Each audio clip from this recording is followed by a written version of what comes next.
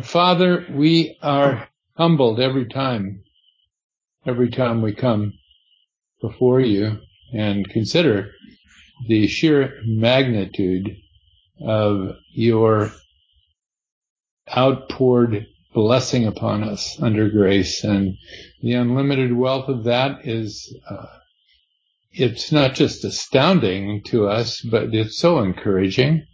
And to know that, therefore, we are right in the very center of your work today. It's so easy for us to think, as it's always been the case for your people, to think that somehow they're small, insignificant, they're so few compared to all those that have rebelled and continue to rebel against you, Father. But as they learned and as we are learning, we're right in the very center of your work. And that's always been true in every dispensational circumstance here on this earth. Even when Israel was cast aside, you were still working with the elect. And there's always been an elect remnant, Father, and so we're thankful for that. So, Father, we're thankful for all things, and we commit each one here and all those that may listen to this at another time to you and to the word of your grace, which is able to build us all up and to give us, of course, that inheritance which you have promised to everyone that would trust in you in these times. Father, our nation is in a state of rebellion and has been for so long. Indeed, Father, we'd like to think that our nation is a Christian nation, but of course that's never really been strictly true. But there have been many in the nation who have believed, Father, and you've used this nation greatly, and we're so thankful for that. And we know that you're still using us, Father, here in this land. And most of the missionaries over the centuries, since the Reformation at least, have gone forth from here around the world. Father, we're thankful that you're raising up those elsewhere, though, now in great, great numbers to go forth and to minister your grace in other parts of the world. Father, please protect our leaders, especially, of course, those that would dare to stand for truth and justice and that which is right for our nation and for our people. We pray for our President, Father, that you keep him safe and encourage him along with all those that advise him and support him and work to make a difference of the right kind. Father, that this culture of death might be set aside permanently and a culture of life be brought into this land. That is our deepest desire, Father. Father, on every level of government, we need leaders that will stand for truth, whatever the consequence. And so sometimes we're discouraged, Father. We're just not aware of your work there in our governmental environment, but especially in certain places in the land here. But Father, we just commit many to you, that they would be raised up, that they'd be encouraged, and that they would go forth to do a work that truly does have enduring positive consequences for our land and people, and that the evil one, Father, would be set aside in his attempted destructive efforts. And please bless us now as we open your word. In Christ's name, amen. All right. Well, as you know, we have left behind the series of studies on the mystery revealed to Paul, the sacred secret revealing the working of God under grace, and its fullness. And as he wrote there very powerfully in Romans 11, and I do hope all of you have taken time, apart from our meetings here, to study that section of Scripture. But as Paul revealed there, the mystery of Israel's blindness was revealed to him. And what that really means is that God told him exactly why Israel was being blinded for a time, and it was for a great purpose regarding the Gentiles. In other words, for us, for the body of Christ to be formed, and for it to have its ministry amongst the Gentiles in an amazing way. And that's what's been going on now, something a little less than 2,000 years. But as Paul writes in Romans 11, verses 25 and 26, that Israel will again be the focus of God's work, and that will begin, though, only after the fullness of the Gentiles has come in, as he writes there in that verse, Romans 11:25. Blindness in part has happened to Israel until the fullness of the Gentiles be come in, and then all Israel shall be saved. And I'm not going to take much more time now to review. I'd just like to get on with our lesson today, but this is such an important truth. God will refocus on Israel, and the end result of that focus, first the 7-year tribulation period and then the 1,000-year Millennial Kingdom, the focus there will be on Israel's great blessing, but only after that period of suffering. And so there's this fundamental principle revealed here, which is that first there's suffering and then there's glory, right? First there's suffering and then there's glory. And that's going to be demonstrated so clearly once the church, the body of Christ, has been lifted up, taken out, gathered out of this world, and taken to meet our Lord Jesus in the air, and all those that have gone before will be resurrected, of course, at that time, and gathered together with us, all those members of the body of Christ that have gone before to be with the Lord. And we'll all then together be taken into heaven to receive the fullness of our inheritance. So that is something that must happen before God refocuses on Israel, according to these verses. Now, of course, there are many that don't take Scripture literally, and therefore, since they don't take Scripture literally, they're not learning how to, as Paul says, rightly divide the word of truth. Therefore, they don't get truth at the end, except in a limited way. Some truth is there to be understood, even if one does not rightly divide, of course, right? That would be mainly historical truth about Israel, but also some truth regarding the redemption of God through our Lord Jesus Christ, right? So what he does, though, is make it clear that the church, the body of Christ, will need to be finished, in a sense, completed.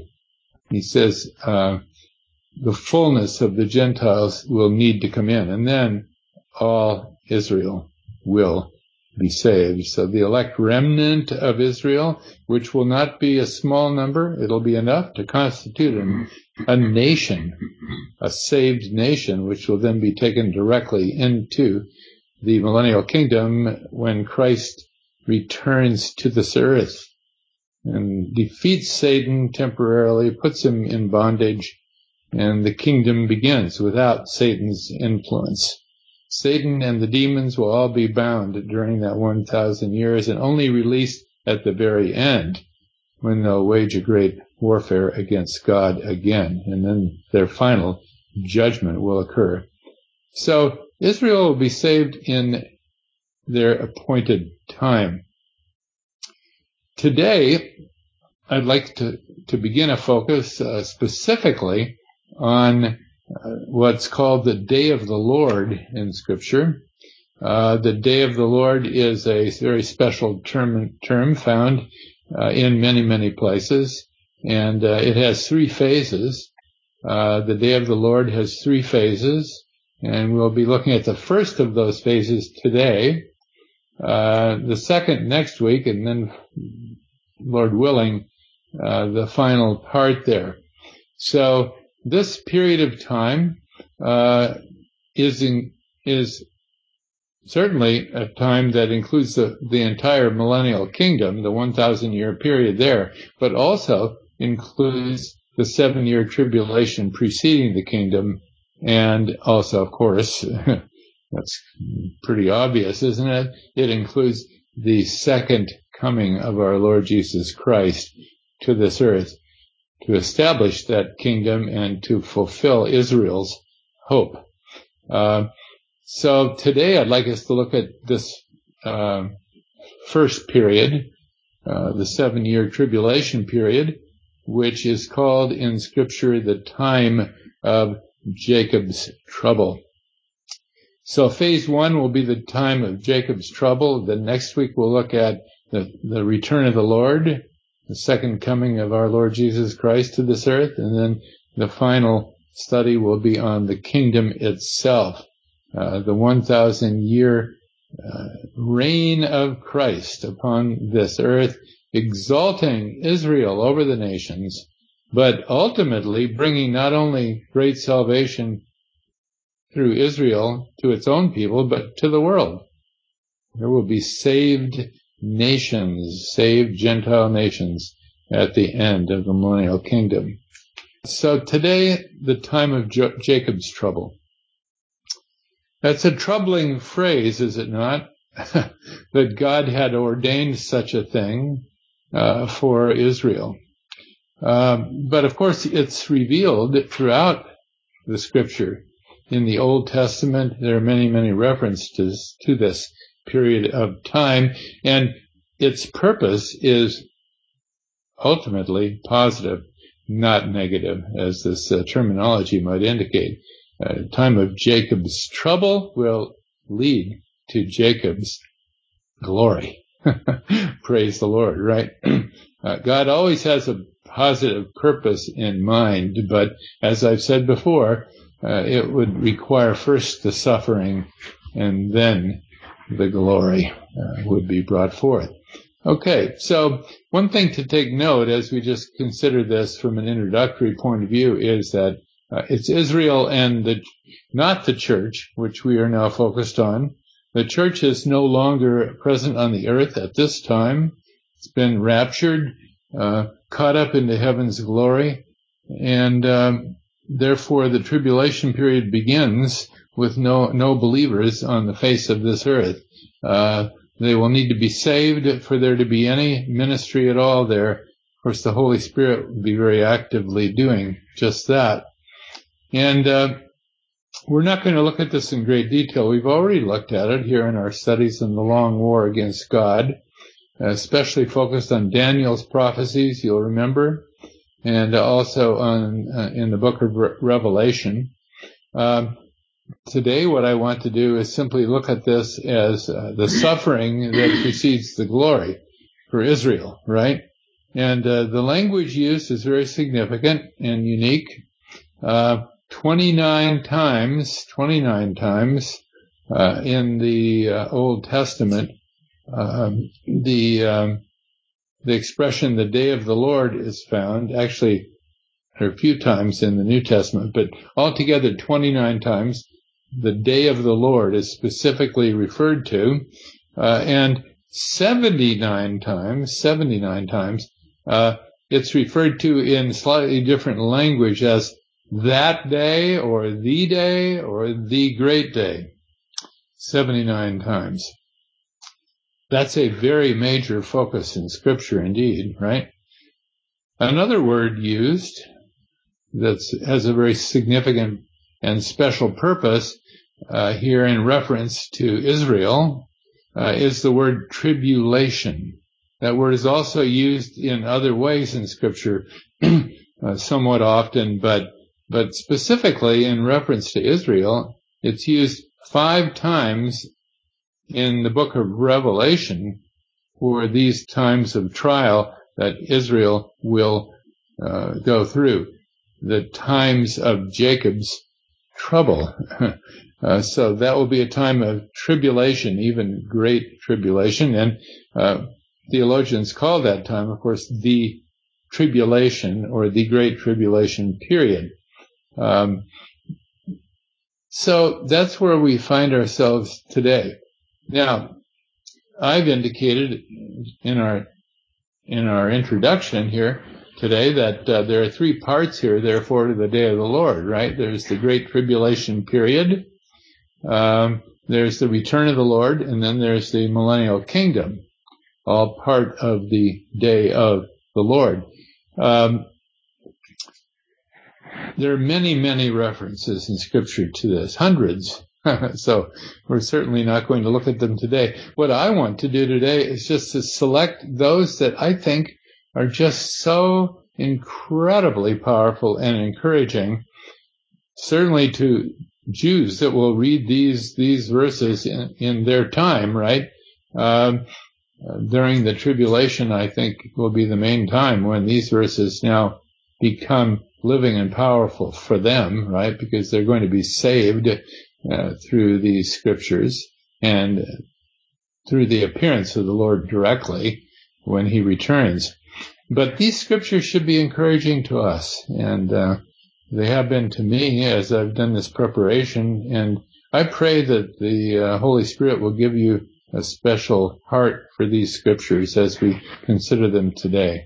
They're such a blessing, because if God's going to fulfill his promises to Israel, even after such a delay of thousands of years, right, then will he not fulfill everything he's promised for us? It should be a great encouragement for us, therefore, to read these verses from the Holy Word of Truth.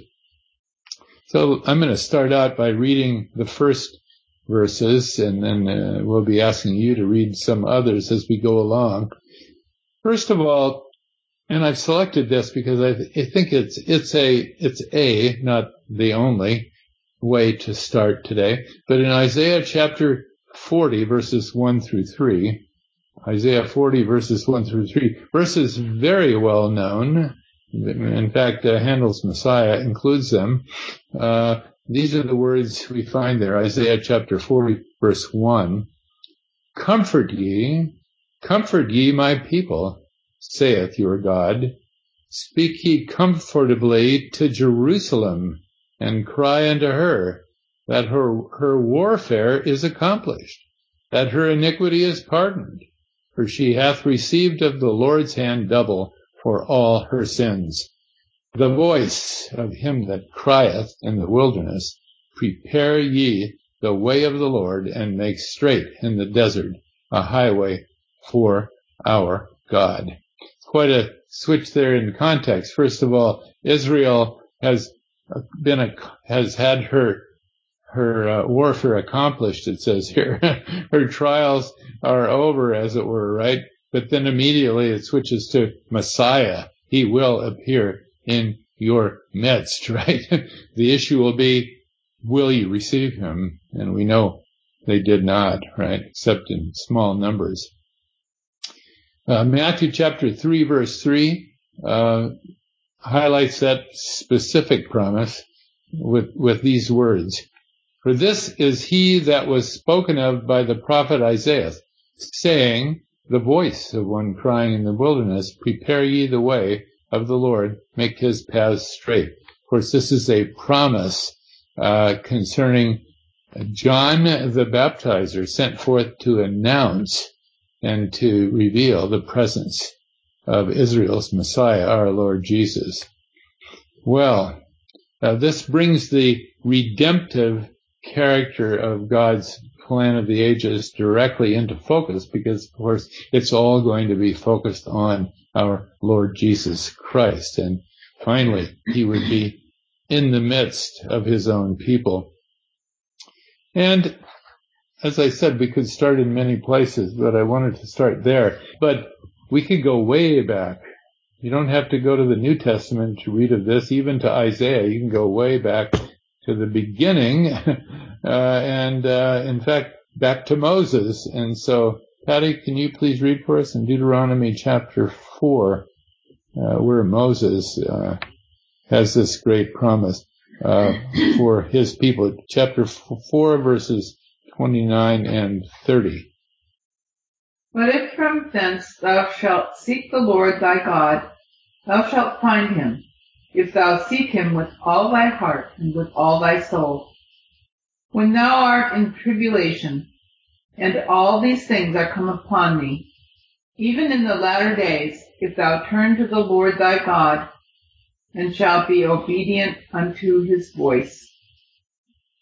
Amen. Even in the latter days, if thou turn to the Lord and shall be obedient unto his voice. You see, it's implied here that there will be a time, perhaps a long time, of great tribulation ahead for God's people Israel, right? And indeed there was. In Psalms 14, verse 7, we read of that. Oh, that the salvation of Israel were come out of Zion. When the Lord bringeth back the captivity of his people, Jacob shall rejoice, and Israel shall be glad. Oh, what an amazing scripture this is. Ben, I selected for you one of the most amazing verses in all of the Bible. If you'd please read it for us in Isaiah chapter 66, verse 8. Who hath heard such a thing? Who hath seen such things? Shall the earth be made to bring forth in one day? Or shall one nation be born at once? For as soon as Zion travailed, she brought forth her children. Thank you. Thank you, Ben. So there's going to be an incredible miracle, and it says here that a nation will be born in one day. It's not going to take a long time for God to finish up the tribulation period and to establish Israel as a nation. In fact, the culmination of it will entirely happen within the space of one day. This image of the woman in travail, in birth pangs, bringing forth a child is very appropriate because the suffering precedes the glory, as I've said before, right? And that's the message of the Bible, and especially for Israel here, it's so clear. When Isaiah wrote these words, the northern kingdom, the northern 10 tribes were about to be taken off into captivity by the Assyrians, right? And the southern kingdom was already being told by Isaiah himself, even as prophet, that they also would be taken off into captivity by the Babylonians. So while Isaiah is prophesying doom, trial, and tribulation upon Israel, he's also saying the end of this will be most blessed for his people indeed, right? So first the sufferings, then the glory. Now, we need to understand the purpose of all of this. You know, what was the purpose and goal of this 7-year tribulation period? It had a purpose in the plan of God that we need to keep in mind. And I think the most important aspect of that, apart from, of course, you should never say the most and then leave our Lord out of it, but of course the coming of the Lord and his ultimate sacrifice is the most important of all, right? But for the nation of Israel, they are looking for the promises to be fulfilled. Remember, God had made promises that go all the way back, really, the promises of Messiah go back to Genesis chapter 3, right? But the promises relative to Israel and Israel's future go back to Abraham, right? So Abraham, Isaac, and Jacob were given promises, and covenants were made with them. Some of those covenants, unconditional covenants. Okay, so it was prophesied that they would receive a land, that they'd be delivered from their enemies, they'd live in peace, right? Their needs would be met, they'd be all healed, Even the blind would be given sight, and the lame would leap for joy, and so forth, right? And all the nations would be subservient to them, right? Well, that was not something they were experiencing most of the time. Nothing like that, right? But that was promised. So the question is, when will God fulfill these promises? Well, in fact, generation after generation after generation died in faith, according to Hebrews 11:13. They died in faith, not having received the promises, but having seen them afar off, and were persuaded of them, and embraced them, and confessed that they were strangers and pilgrims on the earth. Okay, so the time of Israel's blessing requires, therefore, resurrection. All right? Otherwise, God's promises come to nothing, right? So God had made these promises about a nation, but He's made promises through those prophets, those leaders, those patriarchs of Israel, to them and to their children, that will have to be fulfilled personally, right? So that's a resurrection that is implied there. And they died, therefore, with a resurrection hope. And so do we, of course. We have received these precious promises as well for the future and for all eternity. We will be enjoying the blessings of them. Peter writes about that, by the way. In fact, Peter writes, I wish we had time right now to consider it. I'm just going to read a couple of verses, but in 2 Peter, he writes this: Beloved, be not ignorant of this one thing, that one day is with the Lord as 1,000 years, and 1,000 years as one day. The Lord is not slack concerning His promise, as some count slackness, but is long-suffering to usward, not willing that any should perish, but that all should come to repentance. So, yes, 1,000 years may pass, or 2, or 3, but the Lord has His plan. He's the one that manages the clock, in other words, not us. Okay? So He's keeping His promises according to His plan, though we find it leads us into times of trial and tribulation and suffering. First the suffering, then the glory, right? That's the way of the Lord.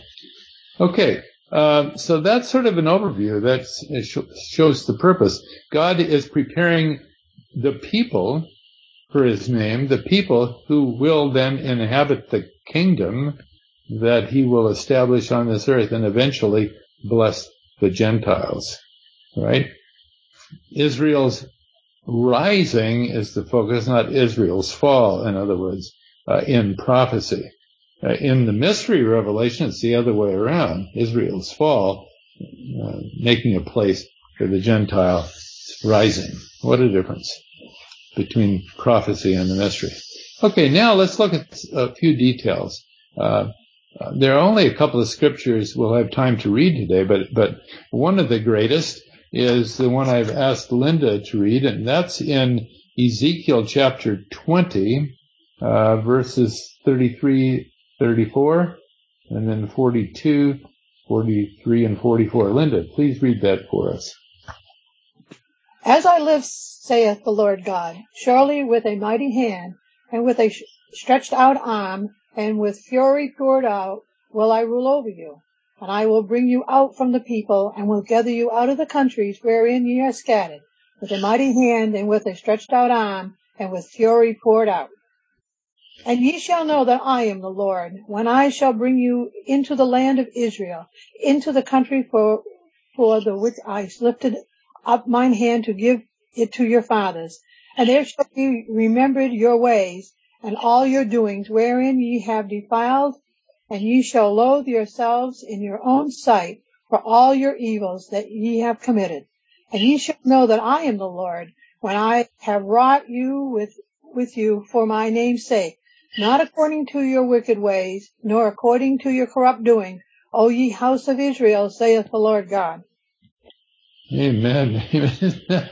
What an incredible, detailed presentation of exactly how God is going to work someday sovereignly in reference to his people Israel. They have done everything against him, and yet he is nevertheless going to bless them. Isn't that a marvelous thing? His mercy will be abundant. Patty, would you please read Daniel chapter 12, verse 1? It's all about the same subject, but you see some details here that are important. And at that time shall Michael stand up, the great prince which standeth for the children of thy people. And there shall be a time of trouble, such as never was, since there was a nation even to that same time. And at that time thy people shall be delivered, every one that shall be found written in the book. Amen, amen. I'm going to read now from Zephaniah. Zephaniah, called a minor prophet because the length of his writing was short compared to Isaiah, for example, but not minor in the sense of the magnitude of his words and their meaning, right? Zephaniah chapter 1, verses 14 and 15. The great day of the Lord is near, it is near, and hasteth greatly, even the voice of the day of the Lord. The mighty man shall cry there bitterly. That day is a day of wrath, a day of trouble and distress, a day of wasteness and desolation, a day of darkness and gloominess, a day of clouds and thick darkness. Indeed, but that is not the end of the story, because according to Zechariah chapter 13, verse 8, we read, It shall come to pass that in all the land, saith the Lord, 2 parts therein shall be cut off and die, but the third shall be left therein. And I will bring the third part through the fire, and will refine them as silver is refined, and will try them as gold is tried. They shall call on my name, and I will hear them. I will say, It is my people, and they shall say, The Lord is my God. Just imagine what that day will be like when Israel in one day is delivered. So again, the principle is suffering first and then the glory. And our Lord, of course, made that very clear in Luke 24, where he's with those disciples he's met on the road to Emmaus, and he says it was appointed first the suffering, right? Speaking of himself, of course, as Israel's Savior, and in fact as himself as the Lamb of God, right? First the suffering, and then, of course, the glorious resurrection and all that would follow. Okay, Linda, please read these 2 verses, and that will be nearly the last that we'll read today, except for Lisa's verses. Linda, verse 11 and 18 in Joel chapter 2, please. And the Lord shall utter his voice before his army, for his camp is very great. For he is strong that executeth his word. For the day of the Lord is great and very terrible, and who can abide it? Then will the Lord be jealous for his land and pity his people. Amen. Thank you, Linda. Okay. Well, this day is a great day indeed, a great time of trial, a great time of tribulation, but that will not be the end of the story. Right, Lisa? Please read for us from Jeremiah chapter 30, verses 4 through 7. And these are the words that the Lord spake concerning Israel and concerning Judah. For thus saith the Lord, we have heard a voice of trembling, of fear, and not of peace. Ask ye now, and see whether a man doth travail with child? Wherefore do I see every man with his hands on his loins, and as a woman as in travail, and all faces are turned into paleness? Alas, For that day is great, so that none is like it. It is even the time of Jacob's trouble, but he shall be saved out of it. Amen. Thank you, Lisa. So the time of trial and tribulation is great. It is even the time of Jacob's trouble. But he shall be saved out of it. Well, it's now, nearly 2,500 years since those words were written, if I've calculated correctly.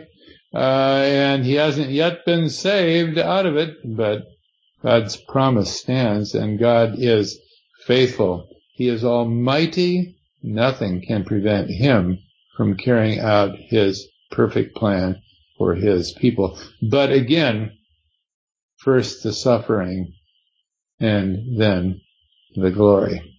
In Matthew 24, our Lord's words are recorded regarding that day. And he says there, "For then shall be great tribulation, such as was not since the beginning of the world to this time, no, nor ever shall be. And except those days should be shortened, there should no flesh be saved.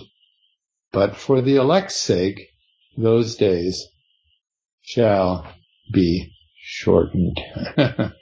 They shall be shortened for the elect's sake. What a blessing to read his word. I hope and pray that these words have meant so much to you as they've meant to me. To see that the Lord's plan is far beyond our understanding. I mean, in our minds and the way we would think, well, God would just bless his people and that's all, right? There would never be any times of trial or tribulation brought to his people, but only blessings. But his plan is different from ours. If only we could be drawn into it and understand it better, right? And know that Israel is an example not only of the righteousness of God, but of his sovereign plan of blessing for his people. Notice through all these scriptures, it is the Lord God who is sovereign. He says, "And they will hear my voice and believe." Why? Well, because God is working in a mighty, mighty way in their midst.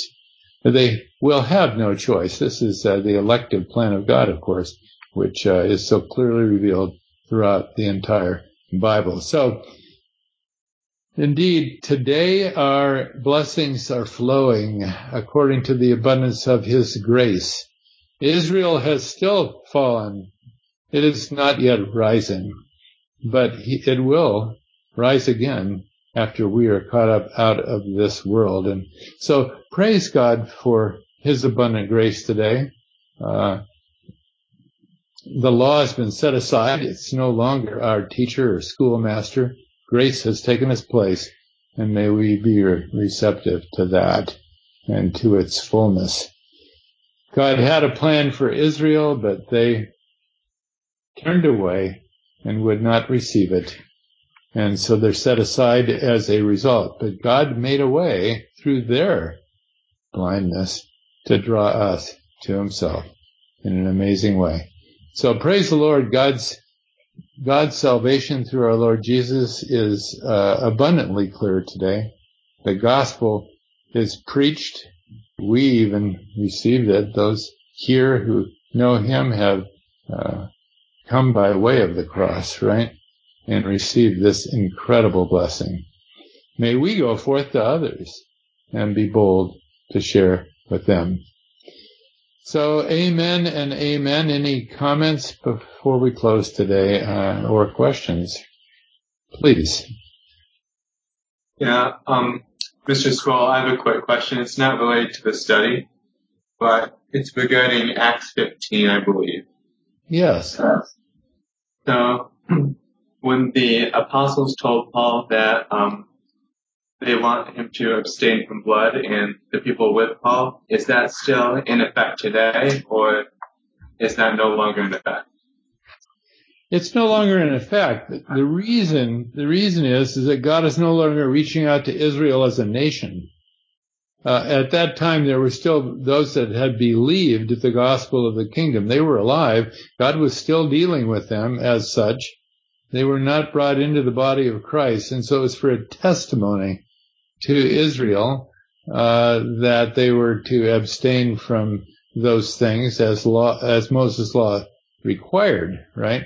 For the same reason, Paul said to the Jews first and then to the Greeks, there were obligations still to Israel at that time. But when Israel was set aside entirely, and that would be at Acts 28:28, right, when Paul had reached the end of the Roman Empire there, in fact, the capital of the Roman Empire, and he made that famous statement there after the Jews there that had met him in Rome, after they refused to believe the truth, right?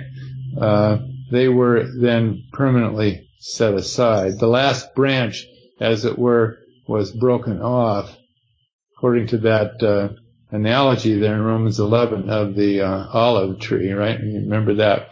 So, no, those legal restrictions, I would say, can't apply today, because Israel today is as Gentiles. There's no special covenant applying. They're being preserved for God's future purpose. But today, we're all Gentiles, and we all will be saved and can only be saved in exactly the same way. So, does that help? That does. Thank you very much. Okay, thanks, Ben. Okay, any other questions or comments before we close today in prayer?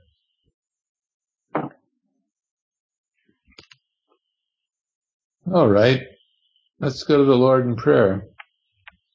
Father God, we're humbled to consider what's written here, that blindness in part has happened to Israel in order that your great plan for the Gentile church might be accomplished, and that your grace might be unbounded and not limited by covenants that restricted and set aside your people as separate from the rest of the world's people. Father, thank you that today we're all the same, and we come to you in the same way, entirely on the basis of grace through faith, based on the finished work of Christ and his glorious resurrection. And within the body, there is no such thing as a Jew or a Greek or a male or female. We're all one in our Lord Jesus Christ. But Father, we know that day will end, and perhaps today or soon, we'll all be caught up into your presence by the coming of our Lord Jesus for us, meeting us in the air, and then our hope, our heavenly hope, being fulfilled as he takes us into your presence there in the third heaven. So, Father, we look forward to that day, and what a blessing it is to consider it. Such hope we have, therefore, because of this precious word. And thank you, Father, for blessing us today with this word as well concerning your people, Israel. Indeed, their hope has not yet been fulfilled, but it shall be, according to your precious promise. So, Father, we thank you and praise you, and continue to remind us of this precious truth as we go forth now to be a light to those around us, and a blessing to all you bring our way. So, Father, we would thank you and praise you. Please give us victory in our trials, and may we never for a moment doubt the truth of your word and your precious promise to us. And we would give you praise in Christ's name.